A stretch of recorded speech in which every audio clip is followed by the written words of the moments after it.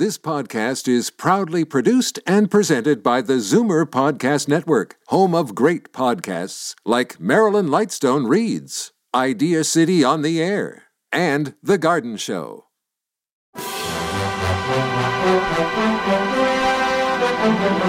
It's Zoomer Radio's Theater of the Mind with Frank Proctor. Open your mind as we fill your head with amazing thrills, chills, and laughs. Theater of the Mind. The best love programs from radio's golden age. Only on Zoomer Radio. Now, here is your master storyteller, Frank Proctor.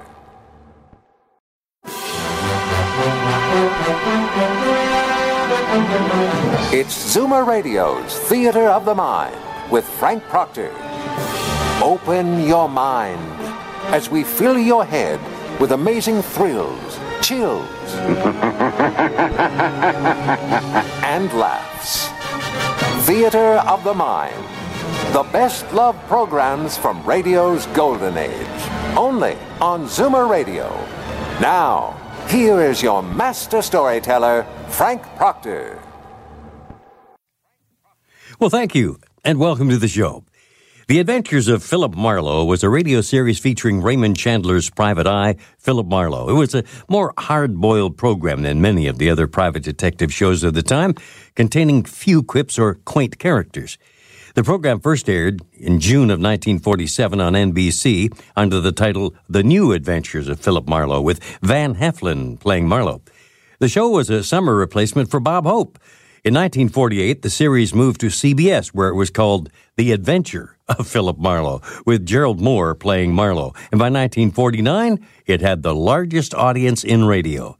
From the 7th of July of 51 to September 1951, the program was a summer replacement for Hopalong Cassidy. Moore played Marlowe in all but one of the CBS shows. The episode The Birds on the Wing aired in 1949, especially notable for its beginning and ending, both uncharacteristically breaking the fourth wall. It opens with Marlowe saying he is currently reading Chandler's latest The Little Sister. Thus, a fictional character claims to be reading an actual book in which he is the main character. Even more surreal was the ending, in which Marlowe returns to his apartment to find Gracie Allen, who asks Marlowe to find her husband George Burns, a radio show in which he can sing. I'll have to see if we can locate that particular episode. Despite the program's popularity, it had no sponsor for most of the time on the air. The lone exceptions were when Ford Motor Company and subsequently Wrigley's Gum sponsored it during part of 1950. Initially, Chandler had considered asking for script approval for the Marlowe radio series, but ultimately decided to have no connection with the scripting of the program whatsoever. He contented himself with the weekly royalties he received for the use of his character, while professing himself, quote, moderately pleased with Gerald Moore's portrayal of Marlowe. Wow, how would you like that ringing endorsement from your boss? Well, okay, on with the show and the episode Hairpin Turn. Get this and get it straight. Crime is a sucker's road, and those who travel it wind up in the gutter, the prison, or the grave. This time a fireball, too handy with a target pistol, led me down a rocky road past a sleazy money grubber to a curly-headed corpse. And it might have gotten worse if I hadn't slowed down at the hairpin turn. It happened like this. From the pen of Raymond Chandler, outstanding author of crime fiction, comes his most famous character in The Adventures of Philip Marlowe.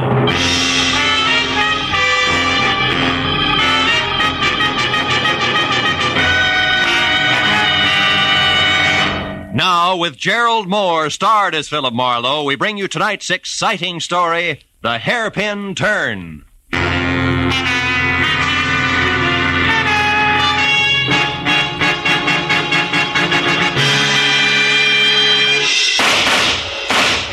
Hey, stop it. Put down that gun and listen to me. Stay back, Uncle Enoch.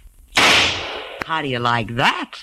Well, if you could think just half as straight as you could shoot, I'd have nothing to worry about, but you can't. And it's high time you realized that Oh, there's the house buzzer.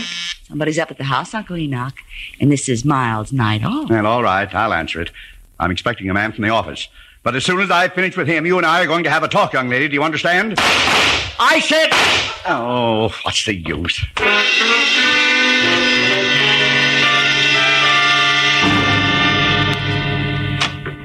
Yes? I'm Philip Marlowe to see Mr. Vanneman, Enoch Vanneman. I have an appointment. Oh, come in, Marlowe. I'm Enoch Vanneman. Oh. Glad you're here. Step this way, will you? We'll talk in the study. Okay, Mr. Vanneman, I thought... Those were pistol shots? Yeah, that's Kay, my niece. Sounds like a squad of Marines. Yeah, she's a champion pistol shot. She's converted one of the garages into a target range. Well, I seem to recall a city ordinance that says... I know all about that ordinance, Mr. Marlowe. Save your breath. Oh, just like that, huh? Precisely. Sit down, please. Thanks. Breaking a city ordinance is a perfect example of all the crackpot things that headstrong young fool insists on getting mixed up in. And you want me to get mixed up with the crackpot, huh? Yeah, she has no more sense in her choice of male companions than she does in her hobbies. And she's a very rich girl. Now, look, if this is a bodyguarding assignment, Mr. Vanneman, I want to tell Kay you... has been going with a man named Cliff Lace, an unsavory type at least. Professional horse player, I think, and it was quite an affair. Was quite an affair? That's right. She threw Lace over for a new love recently. Fellow I've never met. She's serious, but refuses to tell me anything about him. So Cliff Lace doesn't like the idea because, from his standpoint, a very good thing has slipped through his fingers. Oh, he's going to do something about it, huh? And I don't know. But since about the time they broke up, a man's been snooping around the grounds here, Marlowe. Really? He's about 40, short, greasy looking. He has a flabby kind of face with fat lips and with a large black mole on the right side of his nose. Hey, I may know that character, Mr. Vanneman. I'll have to check to be sure. Marlowe, I want to know who he is and why he's been hanging around here. Also, I want to find out all there is to know about Kay's new man. Tell me, how old is Kay, Mr. Vanneman? She's 26. That's her picture there. Oh, yeah. Blonde fireball. Look, Mr. Vanneman, if she's 26, maybe her love life is none of your business. It is my business. I'm her guardian, and I'm very fond of her. But she's reckless, stubborn, and erratic. Yeah, well, money's great, but it'll never replace the old-fashioned parent. And it's also a big responsibility, you know. No, not firsthand, I don't. It leaves one open to every crooked scheme in the book. Here, look, Marlowe.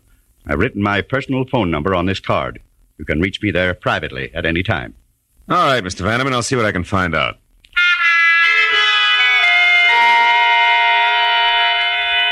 I got in my car and I crossed the 2 acres of tailored flora the Vannemans called front yard.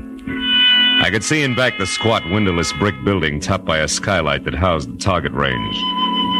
Then a minute later, I drove out through the big Bel Air gate into Sunset Boulevard just as Kay Vanneman streaked past me in a sleek new Nash.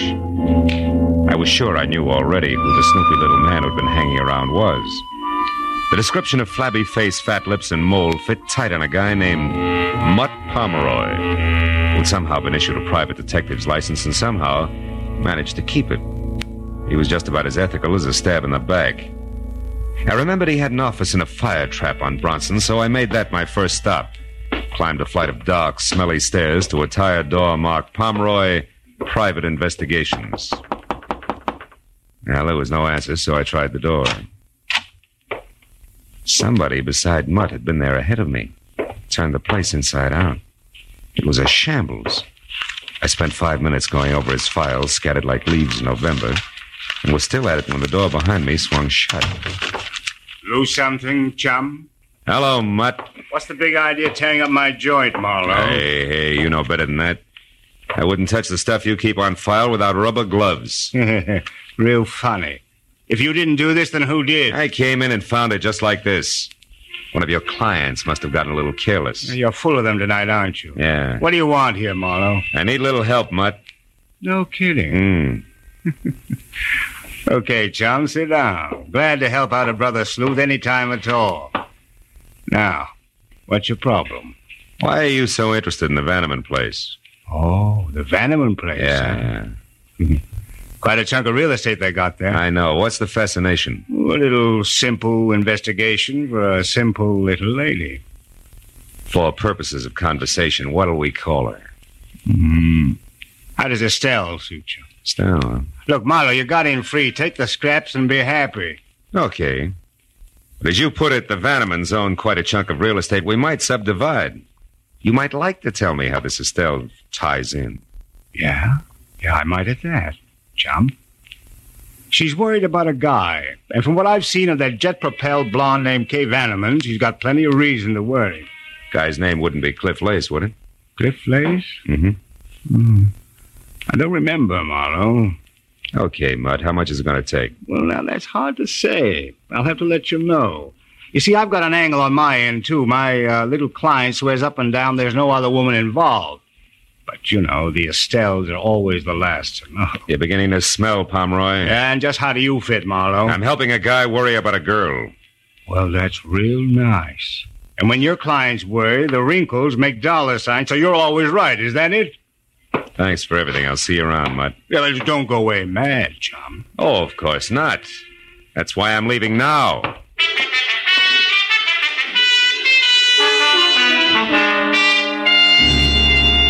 It took a friend at the phone company all of 10 minutes to locate Cliff Lace's address for me, which turned out to be a snug bachelor's nest bungalow style at the foot of the Hollywood Hills, numbered 4300 Cherimoya.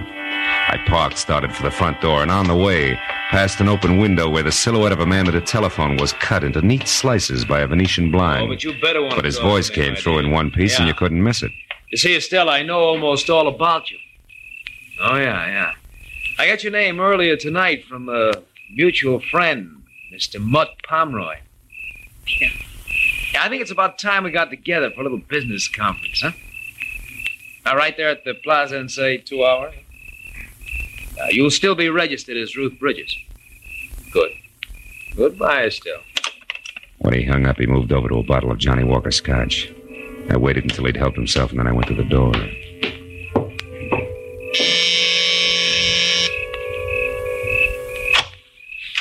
Yeah. My name's Marlowe, Mr. Lace. I'd like to talk to you. What about? Whatever it was you were looking for when you ransacked Mutt Pomeroy's office tonight.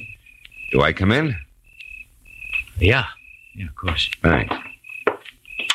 But I'm afraid I don't know what you're talking about. Oh, come on. We both know that's a lie. Let's forget it and go on from there, huh? Just a minute. You a cop? No. But I'll call him at the drop of a hat. Make it easy on yourself. Shit. What's Mutt Pomeroy to you? Bag of worms. I want to know who he's working for.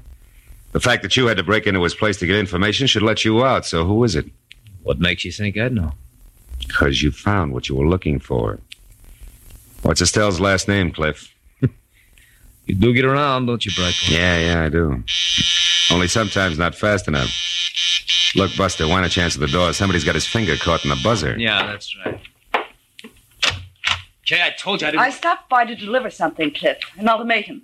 I'm telling you for the last time... Hold it. We're not alone. I don't care what I have to say to you. I'll shout from the rooftops. We're through, washed up. Now get out of my life and stay out. Kay, please. Good evening, Miss Vanneman. I don't know you, Slim, but keep out of this. Darling, don't... Now you listen. I'm in love with Boyce Neely. Really in love this time. I intend to marry him, and I won't have you... Marry Boyce Neely? Don't be ridiculous. Cliff, I'm warning you. Look, you'll get this. You'll never marry Boyce Neely. That's one thing I'm sure of. I know a lot more about him than you do, darling. Believe me. When the time is just right, you're going to hear from me again, but loud. Why, you filthy. If you try to do anything to hurt Boyce and me, Cliff Lace, so help me, I'll kill you. I mean it. Sometimes she's going to throw that temper at me just once too often. Who you kidding, Lace? Ever see her use a target pistol? Ah, she's too smart to trump her own ace. Don't count on it, mister. No, I'm not worried. Where were we, Marlowe? We were looking for some answers, which I just got. Good night, Lace. Keep your head down. The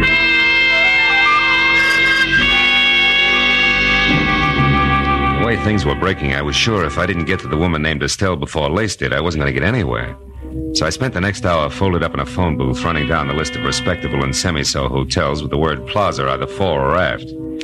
Finally, a flute-voiced night clerk in a mid-Victorian number called the Royce Plaza confessed that they had a Ruth Bridges, which was the name that I'd heard Lace mention. She was registered from Santa Monica, but at the moment out. I was convinced that she was really Estelle, Mutt Pomeroy's client. So I drove over to the hotel, invested $5 for the night clerk, picked up a newspaper, and waited. Halfway down the sports page, a prim brunette came in who would have been pretty without the overload of nervous strain stamped on her face. As she crossed the deserted lobby, the clerk gave me a nod, so I called her name, caught up with her at the foot of the stairs. You called me? Yeah, if you could spare me a minute, Miss Bridges, I'd like to talk to you. What do you want? Well, my name's Marlowe. I'm a private detective. private detective? Yeah, look, honey, let's move over into the corner. You know, that boy on the desk is going to sprain his neck if we don't. But what do you want with me? Well, suppose we start off with your real name, Estelle. What's the rest of it? Neely, maybe, huh? How did you know that? It's taken me all evening to get it. But that's the only way it figures.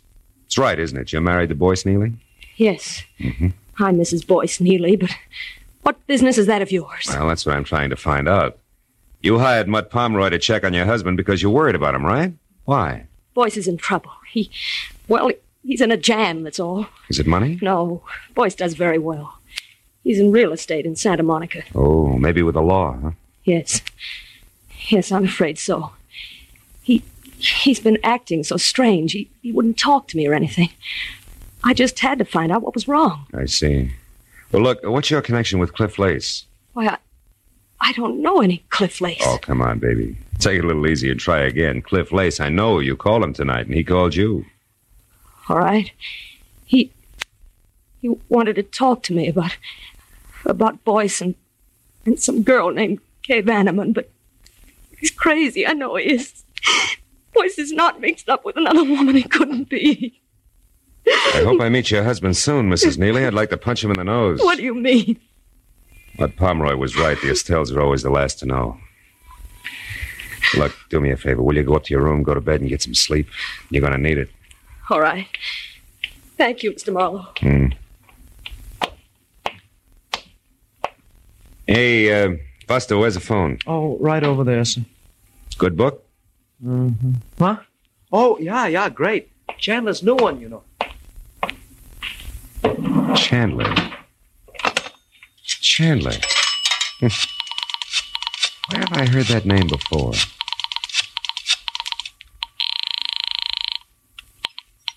Hello? Enoch Vanneman? Marlowe, Mr. Vanneman. Kay there? No, she's not, Marlowe. And listen, I want you to forget whatever else you're doing and find her immediately. Why, what's the matter? She left here about 15 minutes ago in a fury. Where was she going? I don't know for sure. She left shortly after you did tonight. Then she came back about an hour ago. I know. I ran into her. What happened this time? She got a phone call from Cliff Lace. Something was said about him now being in the driver's seat, whatever that means. She was furious. That's not good, Vanneman, believe me. Well, it's worse than you think. You've got to stop her. Because when she left here, Marlowe, I'm quite sure she had her target pistol with her. I hung up the phone, ran out to my car, and headed back to Cliff Lace's bungalow on Cherimoya. But Kay had a 15-minute head start, and at that hour, in her frame of mind, the drive in from Bel Air was a hop, skip, and a jump. The only hope was in Lace himself being smart enough to know that he'd overplayed his hand. The street was deserted when I pulled in and parked down the hill from the place. When I got to the front door and found it unlocked, I eased it open and went in. The living room was dark, but there was a light on in the bedroom, and I started for it. Before I saw the bulk of a figure leaning against the dark side of the frame. Come on in, chum. Make yourself at home. What are you doing here, Mutt? Easy, Marlowe. There's no hurry. Not now, there's not. School's out, chum. Where's Lace? Inside. It was nice, clean, accurate, and exactly dead center. He never knew what hit him.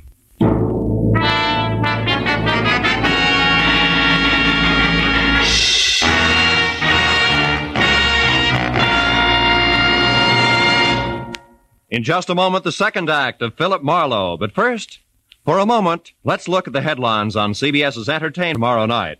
First, East is East and West is West. So, Jack Benny, on his way to New York, hasn't yet heard that the subway fare is a dime.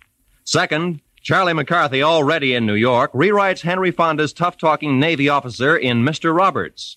And third, Andy of Amos and Andy, released from bail, jail, and Abigail, gets into new hot water. Besides these, you'll also find headliners Eve Arden, Red Skelton, Horace Heidt, and all the other great Sunday night shows on most of these same CBS stations tomorrow night. Now, with our star, Gerald Moore, we return to the second act of Philip Marlowe and tonight's story, The Hairpin Turn.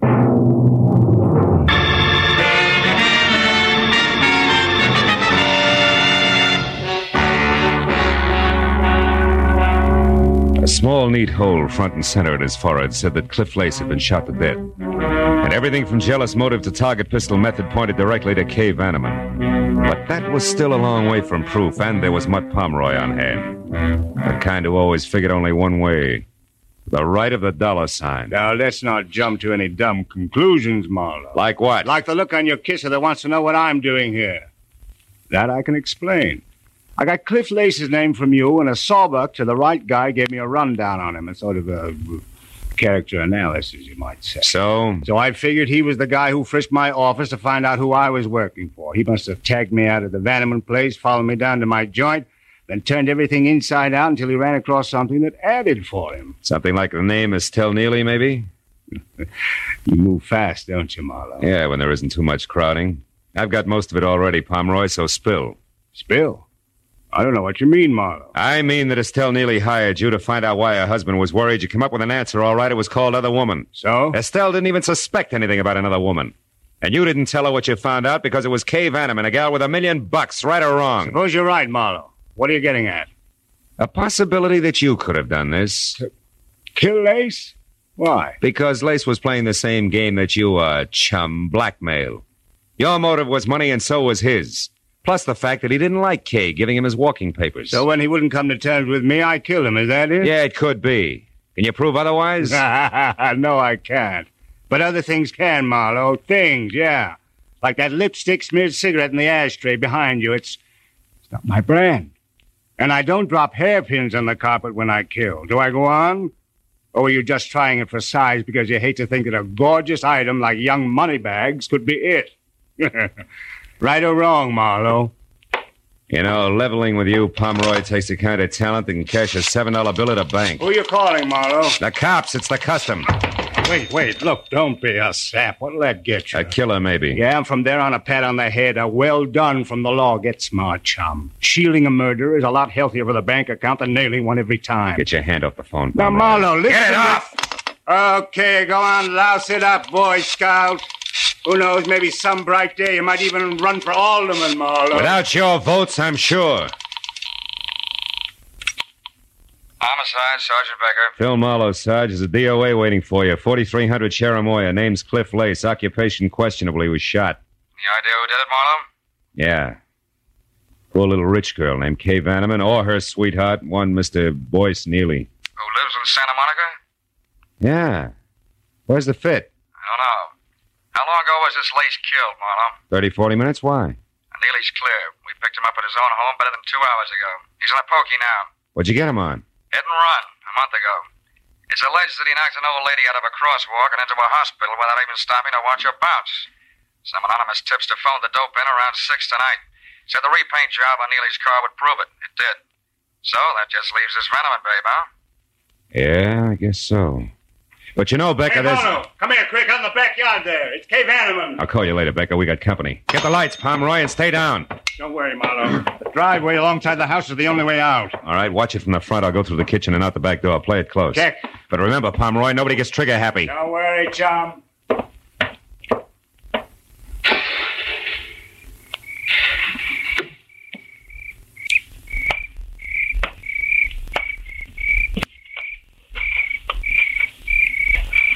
Kay! Come on, baby. You're cornered back there. Talk up. Who's that? Philip Marlowe, the guy you saw here with Cliff Lace earlier tonight. I'm also a private detective who's working for your uncle and trying to keep you out of trouble. Now, let's have the target pistol, baby. Come on, throw it in. I can't. I don't have one. Uncle Enoch says different. He told me you left the house with I it. told you I don't have one. All right, come on out. But slowly, hands high, no jokes. I always lose my sense of humor right after murder. After... Yeah. Lace was shot to death. Never mind the carefully arched eyebrows. You're in too deep, honey. You don't think I had anything to do with Cliff Lace getting killed, do you? Oh, no. It's all one great big coincidence, huh? Why don't you leave, Miss Vanneman? I said, why don't you leave? Well, how about it, Mr. Marlowe? Go ahead. I won't try to stop you. If you're guilty, you won't get very far. Well, all right. All right, Pomeroy, what's on your mind? A partnership, chum. Based on what, chum? Based on the fact that I saw you kill Cliff Lace. Fact? You what? Yeah. I saw you standing over the body with a smoking gun. Come on.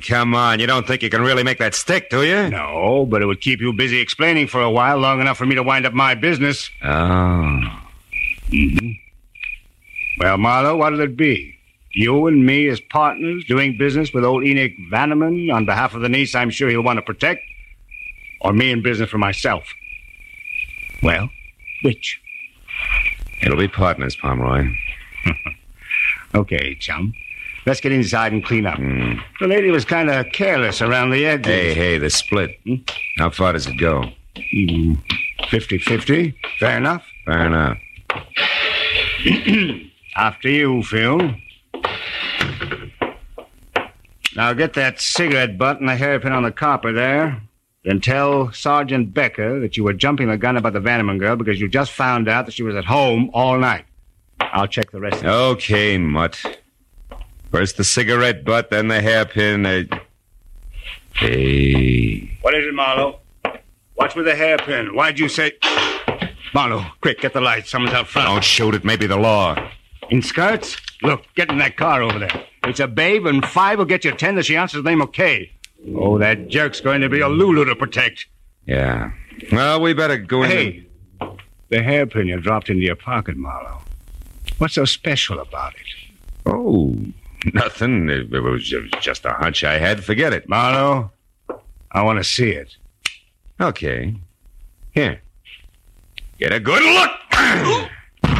Partner.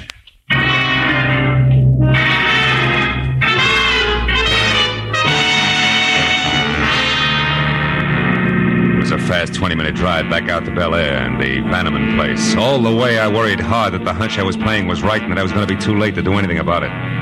When I was there, parked halfway up the pebbled driveway out of my car and running toward the fluorescent light and the sound of a woman's voice that filtered through the heavy iron mesh over an air vent in the windowless target range. I slowed to a walk, switched to 45 from pocket to right hand, and then I moved up to where I could both see and hear.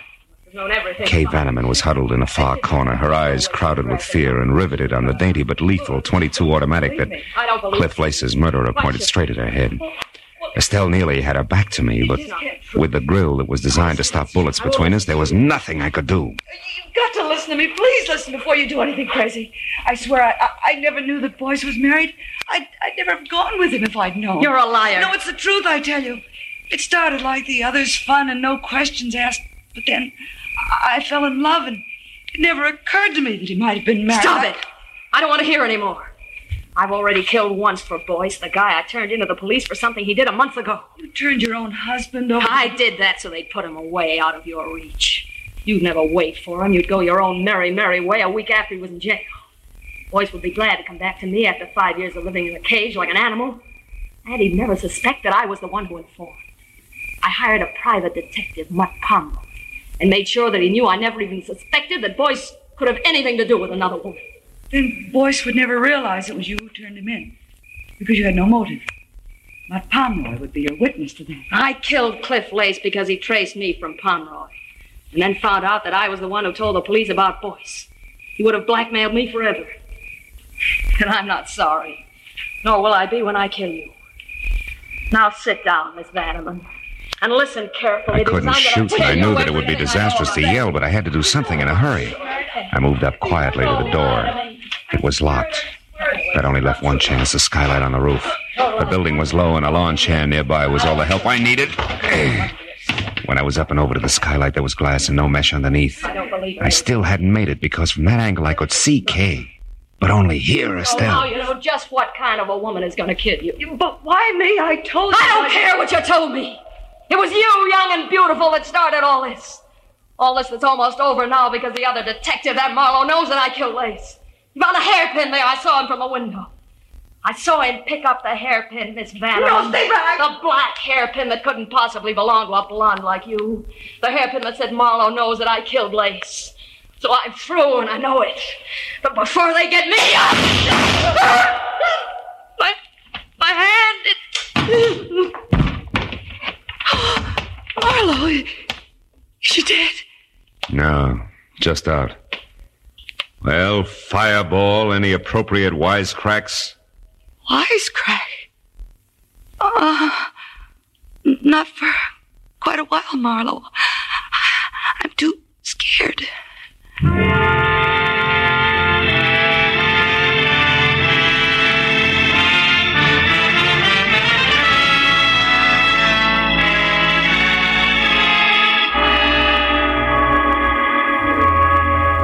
was the usual hour and a half of questions and answers with client, followed by the same questions and answers with police before I finally closed the door on Enoch Vanneman's marble halls and started down past the manicured shrubbery to where I'd left my car. Outside, the night was cold and clear. As I walked, I looked up at the vastness overhead and wondered why I had the kind of job that made me no more than houseboy with gun for a rich guy with a badly spoiled niece. But I stopped wondering when I was at my car and no longer alone. I just wanted to say thanks before you left, Phil. I'm going to do my best to stay out of trouble from here on out. You know why? No, why? Because I want to be good enough for the right guy who may come along someday. A guy like you, I mean. Oh? Thanks, Phil. I'm very grateful. Yes, well, my job's all right 9 times out of 10.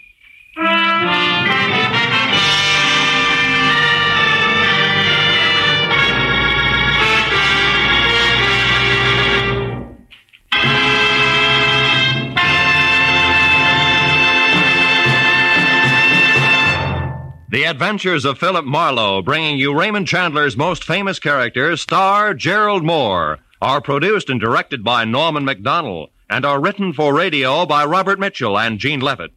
Featured in the cast were G.B. Hunter, Jay Novello, Olive Deering, Ralph Moody, Tony Barrett, and Charles Russell. The special music is composed and conducted by Richard Arant. Be sure and be with us again next week when Philip Marlowe says... It happened in a place called Bay City where I was unwelcome to a fat fry cook with a secret and a dapper gambler who smoked oversized cigarettes. But where to the long arm of the law, I was poison.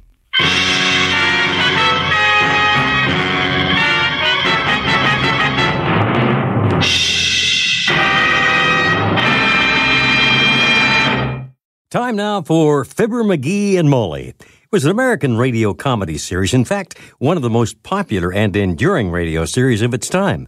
The title characters were created and portrayed by Jim and Marion Jordan, a real-life husband and wife team that had been working in radio since the 20s. Here's the episode first broadcast in 1940.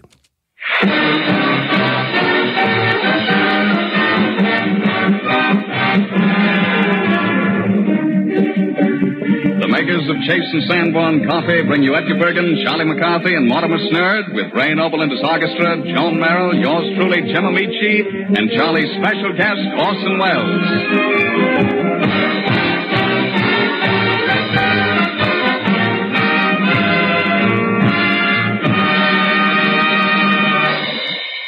And now we have a song by that lovely, vivacious, charming personality, none other than... Your obedient servant, Orson Welles.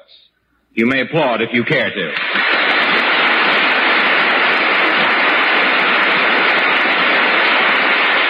What is it? That's quite all right, gentlemen. Don't bother to curtsy. Orson Welles. Long time no see. But not long enough. Yeah. Charles, it's indeed a great pleasure to meet my old compatriot and worthy opponent of many a battle of wits. Yeah? Gee, do you mean that, or is this a booby trap? Yeah, Charles, I really mean it. Well, that's nice, gentlemen. Then we should have a very pleasant reunion this evening. Oh, I'm sorry, Edgar, but I must hurry off to give a very important lecture at the museum tonight. You give a lecture at the museum? Yes. I'll have you know I have brains. I'm not just a pretty face. No, you're not, no. Charlie, let's attend Orson's lecture tonight. Yeah, that has possibilities, yeah. I doubt if you can find me. I'll be on the 3rd floor among the anthropoid apes. Well, wear your hat so we'll know you. Yeah. We have very funny lines here tonight, don't you? Yeah.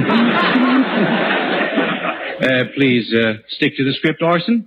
Maybe he can't read. Oh, no. Well, I shall prove it. I shall prove it by doing reading as only Orson Welles could do it. Would you like to hear a soliloquy from Hamlet or a speech from Julius Caesar? I'd like to hear a song from Joan Merrill. Oh, that's nice of you, Charlie. I'll be glad to sing for you. You mean I don't give my reading? No. Very well. May I say it was nice being among friends, even though they weren't mine. Goodbye.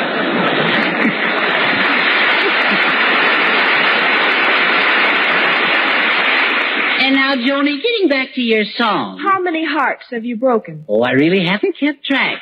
Must be hundreds, even thousands. Must add them up sometime.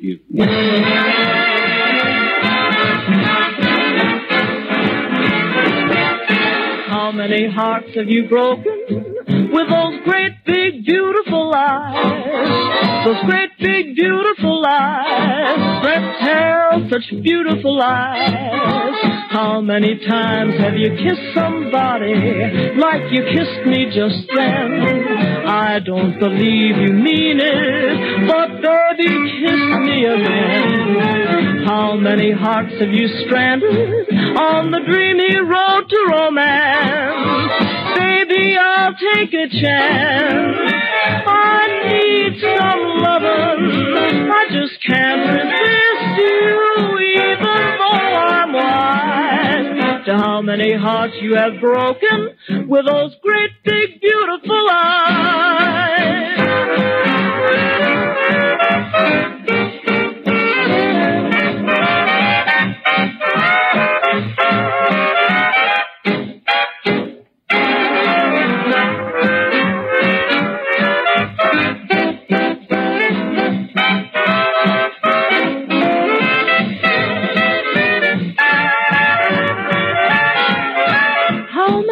Have you stranded on the dreamy road to romance? Baby, I'll take a chance. I need some lovin', just can't resist you, even though I'm wise. To how many hearts you have broken with those great big beautiful eyes.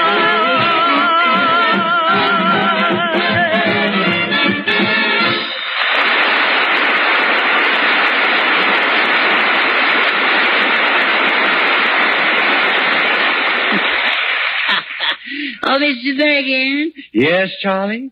You know, it's getting mighty close to Halloween time now. Yes. And, I was wondering what you were going to do to make my Halloween a happy one. I see. Just wondering how much you were going to do, that's all. I see. Well, of course, Charlie, I do want to do something. Oh, I just knew you'd come through. Yes. Could you give me an inkling? Well, yes, I know what I'll do. What? I'll tell you a ghost story. A ghost story? Yes. Can you afford it? Oh, yes. I say, Edgar, old boy, couldn't you tell us one now? Well, I'd be glad to, Ray. Yes, I love ghost stories, you know. They frighten me out of my wits. It does me good to get out once in a while, you know. May I listen to? Well, of course, Joni. You know, I'd better hold your hand. You know, you might get scared. Oh, Charlie, I'm not afraid of ghosts. Oh, you're not. Well, I am, so you better hold mine then. There. You comfy now? Comfy, yeah? Oh. Now, first of all, do you folks believe in ghosts? I hardly believe in people. All right. Well, you believe this one because it's not only a ghost story, but it's an actual experience. Yeah. They all start that way. This one is an actual experience. Tell it, don't sell it. All right.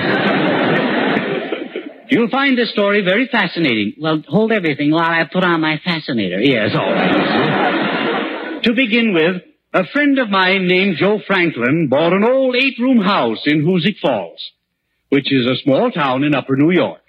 How far is Hoosick Falls? From where? Thank you. Doesn't seem like the right answer. No. Well, anyway, my friend bought this old 8-room house. Was it a 2-story? No, it's a ghost story. All right. As a matter of fact, Joan, it was a 2-story house. But the upstairs was never used. Why? Because there was a rumor that it was haunted. It was, huh? Yes. It was haunted, inhabited by ghosts. Yeah, but look, didn't Joe Huzik know that before he bought the place? Well, yeah. Well, no, Ray, his name is Joe Franklin, and the house is in Hoosick Falls. I see. Yeah. Well, you want to watch that, eh? Yes, I will. Well, no, he's really sharp. Yes. Did Joe Falls know that when Hoosick was haunted? Oh, now, please. The name is Franklin, and the house was in Hoosick Falls. Well, don't get sore. It was an 8-story, 2-room house. No. But you mean it was an 8-house, 2-story room? Yeah, no. Sounds very unlikely. Yeah. Anybody live in it? Well, of course. Hoosick lived downstairs. Now, wait and a raised minute. goats upstairs. I thought that Wait a minute. Who lived in what? Mr. Poughkeepsie lived in Schenectady. Oh, now stop it, Charlie. Now, if you don't want to hear this story, say so. So? No.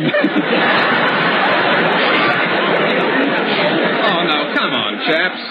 Oh, no, come on, fellas. I mean, Edgar, tell us the rest of the story. Now, wait a minute. Let's get this clear. What is your friend's name? Oh, let's forget he's my friend. All right. Yes. Oh, forgetting friends. That's fine. Too good for him. No, I'm not too good for him, and I'm not forgetting friends. You're not? No. Isn't so, Berkin? Isn't so? No. I shall proceed. I was the first person brave enough to enter this house and spend the night in the upstairs bedroom. Stout fella. The man has gumption. Fooled you, didn't I? Yes. Boldly I walked up the stairs and bravely I entered the room. And then you fainted. No. At the stroke of midnight I heard peculiar noises, as if someone were tapping on the walls. And I heard footsteps on the ceiling. Where? Snootful, huh? No. First I thought the noise was a ghost. And then I thought it wasn't. And then I thought it was. Well, this is no time for shilly-shallying. Either it was or it wasn't. Let's face it. Then all of a sudden a white figure seemed to be moving around the room. Moving around without a head. I say, that's quite a coincidence, old boy. It really is. Yes, the other day, there was something running around my room without any legs. No. Yes. What was it? Water, old boy. Water.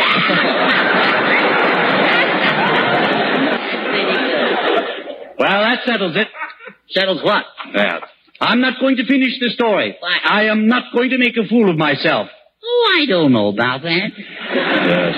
You're right. I have made a fool of myself. Oh, come now, Bergen. You're so sensitive. And so right.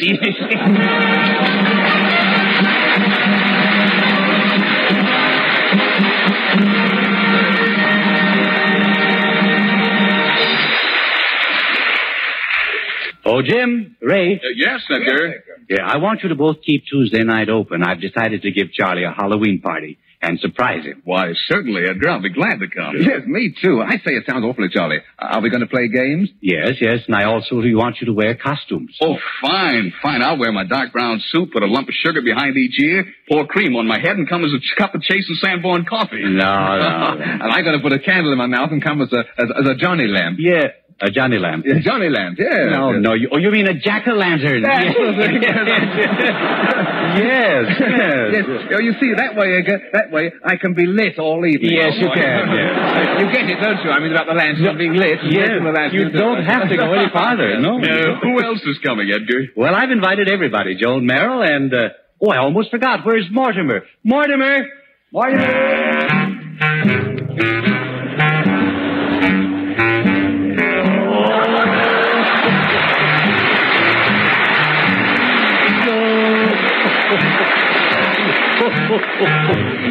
Bill. Is you ain't my Bergen. All right.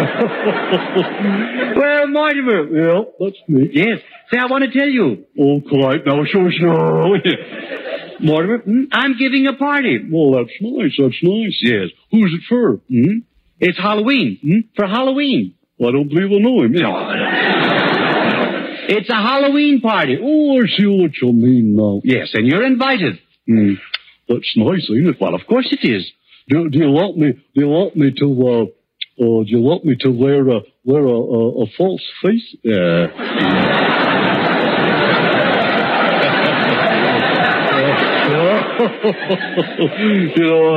No. I don't think you'll need one. No. You're just flattering me. No, I'm not. Then we shall expect you. I say then we'll expect you. Expect me to what? To be at the party. Oh, yeah, I think so.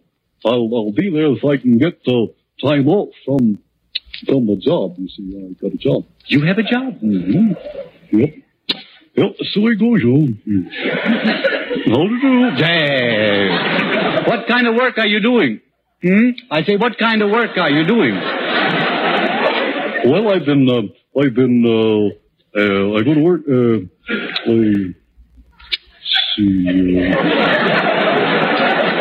what was the question?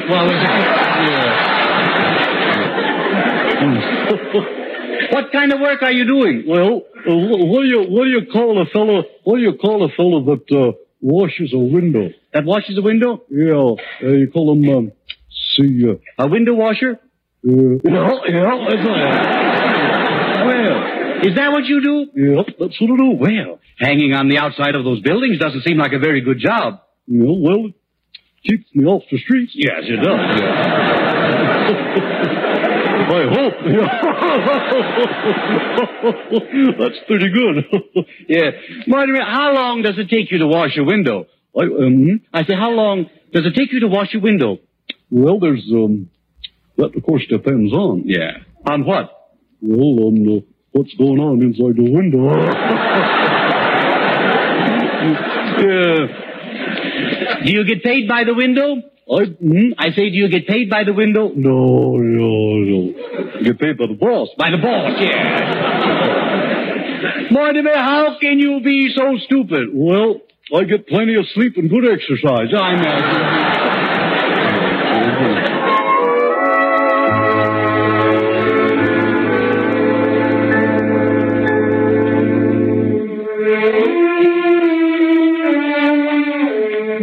From the song by the same name, the sweet music of Ray Noble and the lovely voice of Joan Merrill combined in Sweet and Lovely.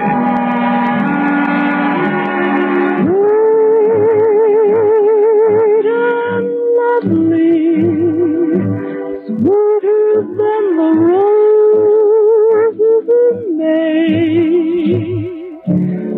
sweet and lovely. Heaven must have sent him my way. Skies up above me never were as blue as his eyes, and he loves me.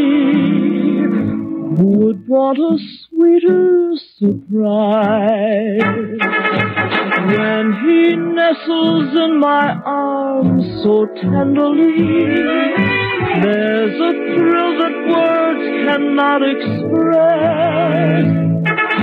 In my heart a song of love is taunting me. Melody haunting me. Sweet and lovely, sweeter than the roses in May. And he loves me. There is nothing more I can say. When he nestles in my arms so tenderly, there's a thrill that words cannot express. In my heart a song of love is haunting me. Melody haunting me. Sweet and lovely, sweeter than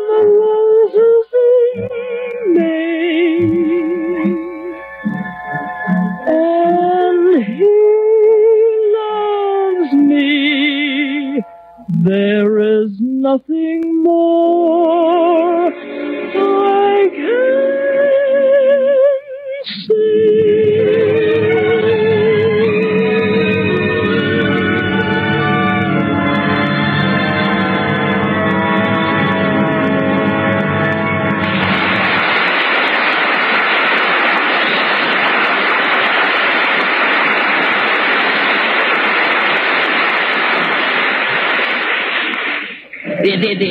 This is it, fellas.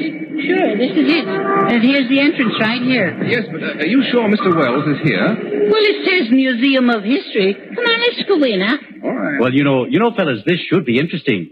I hope it's free. Right this way, gentlemen. Buy your tickets here, buy your tickets you gotta here. buy Step tickets, right up. I see. Yeah, Ray, you and Charlie go ahead. I got a stone in my shoe. Oh, come on, Bergen. He always pulls that near a box office. I say, how much are they? 25 cents, children 10 cents, babes in arms free. No, you don't, Bergen. Put me down. All right.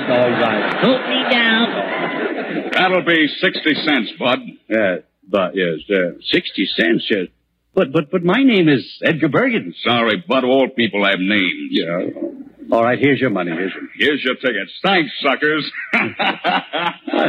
I'm certainly going to report that smart aleck. Here you are, folks. Get your programs. You can't tell a chattering baboon from your mother-in-law without a program.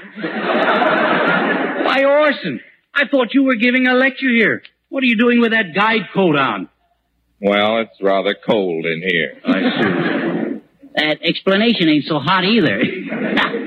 Don't tell me, Orson, that you're just a guide. Well, certainly. I'll do anything to further the cause of education and also to pick up an extra buck. Well, I have a complaint to make. After we paid our admission, the ticket seller called us suckers. There's no admission charge here. There isn't? No, sucker. Sir. Wait a minute. Now, here's the tickets right here. It says good for one admission to the New York World's Fair. Well, there you go. No, fellas, look, we came to hear a lecture. So, get on with it, my good man. Very well. Gentlemen, right over here is the first exhibit. It starts with the evolution of man. It was over 80 million years ago that Lobar mollussus, or the lungfish, first crawled out of the deep abysmal swamp, reeking with a dank, sultry smell of fetid vegetation. What do you suppose it did? Held its nose? No. No, it continued to adapt itself to its new environment, so that upon that supposition we believe that man is a descendant of the fish. Are you descended from a fish, Ray? Well, of course. I must confess that in the spring I do have a mad desire to swim upstream. You know.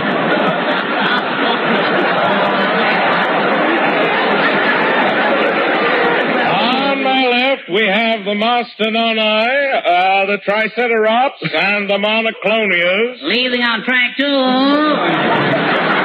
And in this group are the Tyrannosaurs, the Brontosaurs, and the Dinosaurs. And the Whiskey Sour. Make it two. Please, quiet. Are there any questions? When did they live? Well, they were here as recently as 15 million years ago. Oh, that's a shame. We just missed them. I say, was this fossil a man-killing beast? No, this was a docile fossil. Yeah. And stop feeding it peanuts. Can't you see it's only a skeleton? I know, old chap. I was only feeding him the shells. Well, in that case. Now, let's all get back to the Miocene age. You go. I'll wait here. Mm-hmm. This period goes way back when old faithful Geyser was just a little squirt. Or even before the Dead Sea took sick. Isn't that keen? I made that up myself. Yeah. Well, I did. Yeah. Orson, you're forcing. Let's see now. Where was I? Yeah. There's something interesting. Something very interesting. Oh, yes, I was talking about myself. Yeah. Are there any questions? How can we get our money back? Now, if you'll step a little closer, we want to keep the sidewalk clear. I'd like to give you a scientific demonstration of the little marble potato peeler. No, I'm sorry. That's another lecture I have. It's quite a different subject now. Say, what is that skeleton? Well, it's the duck-billed dinosaur, or Trachodon. Well, make up your mind. Which one is it? Well, it's one and the same. Oh. You know, there are some people who actually don't know the difference between a stegosaurus from a brontosaurus. They just don't. Oh, heavens, let's have nothing to do with them. Are there any questions? Yes. Where can we get another guide? Quiet. A good point. Now, over here we have the Hall of Living Mammals.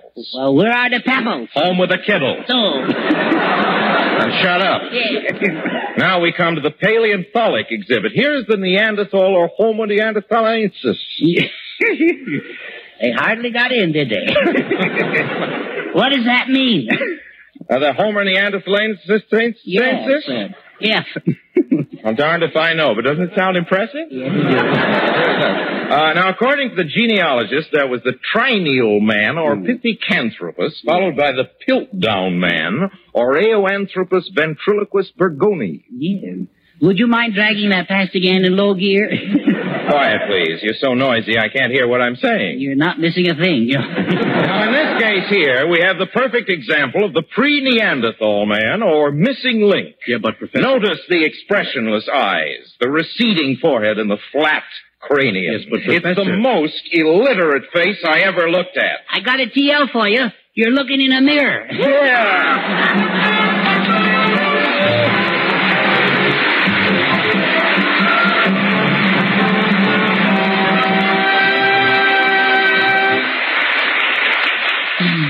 Well, Edgar, how was your visit to the museum? Well, it was very interesting. We learned all about the Neanderthal man, the Cro-Magnon man, and the Java man. Well, speaking of Java, man, that really starts me on a train of pleasant memories.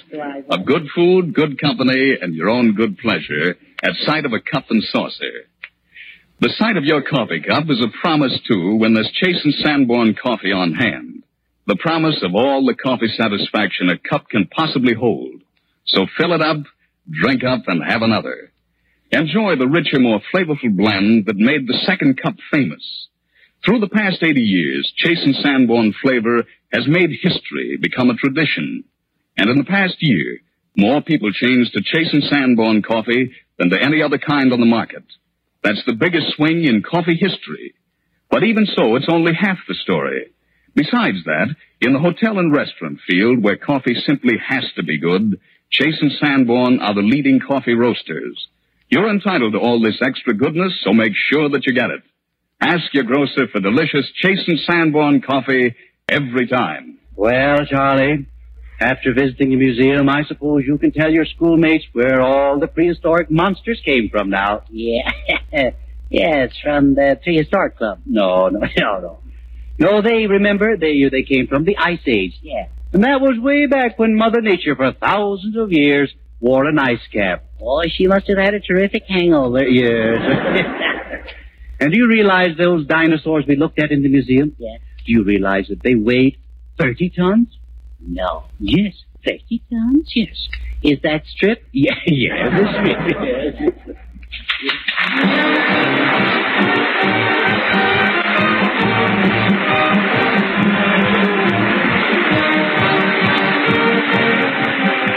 Be with us again next week when Edgar Bergen, Charlie McCarthy, Effie Clinker, Orson Welles, Joan Merrill, Ray Noble, and all of us will be on hand. And Charlie will take over tips on models with that famous authority on the subject, Mr. John Powers. This week, when you're buying coffee, think of us and ask for Chase and Sanborn coffee. Coffee made to serve in times like these. This is Jim Amici saying good night from New York's Radio City.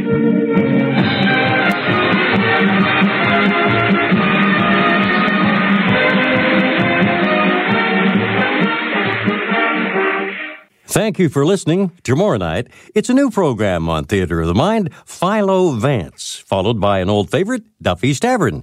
Thanks to Joel Schoenwell and Paul Stringer for technical support. The executive producer for Theater of the Mind is Moses Neimer. I'm Frank Proctor. Have a great night. This podcast is proudly produced and presented by the Zoomer Podcast Network, home of great podcasts like Marilyn Lightstone Reads, Idea City on the Air, and The Garden Show.